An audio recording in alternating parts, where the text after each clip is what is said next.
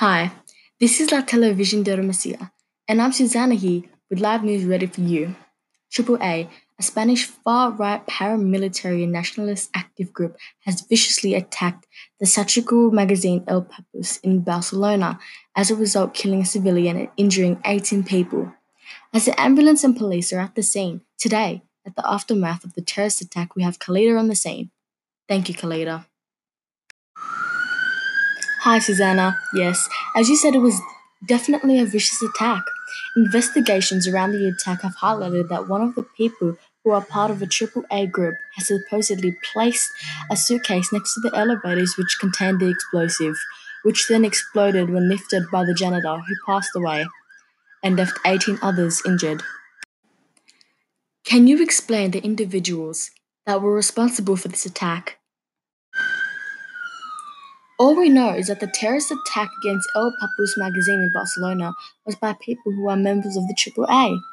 We have not yet found any information regarding specific members of the group who might have done this attack.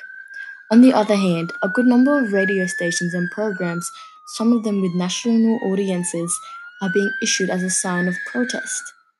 And all the trade union centers and the parties of almost the entire Spanish political spectrum have agreed to repudiate the attack because of the fear of another attack by this group, which has once again been claimed by the extreme organization AAA.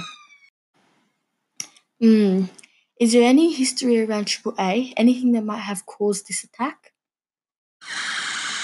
AAA was responsible for that attack that did not get more than the death of a janitor and the injury of 18 people, a dark organization that had its origin from all the way in Argentina.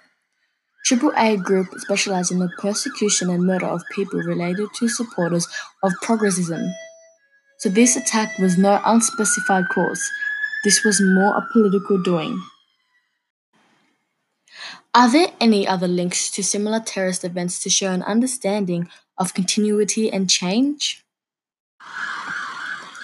Terrorism has clearly developed new threats and attempts of attack that have been recorded in other media, while other associations left the press have held meetings with members of the government who seem to give no response to the questions that are being asked.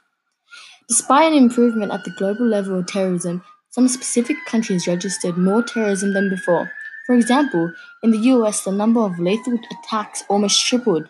The Global Terrorism Database counts cases where violence is used by non-state actors to achieve political, economic, religious, or even social goals through fear.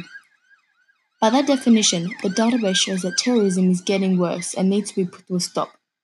By the government repudiating terrorist attacks like these, nothing will get better. The government must be putting these incidents to a stop and give anyone who are part of these crimes consequences immediately. That's right. I agree. If the government won't stop and put these consequences to things, how is it going to get better? Well, thank you for your time, Khalida. Thank you for having me here, Susanna. Bye.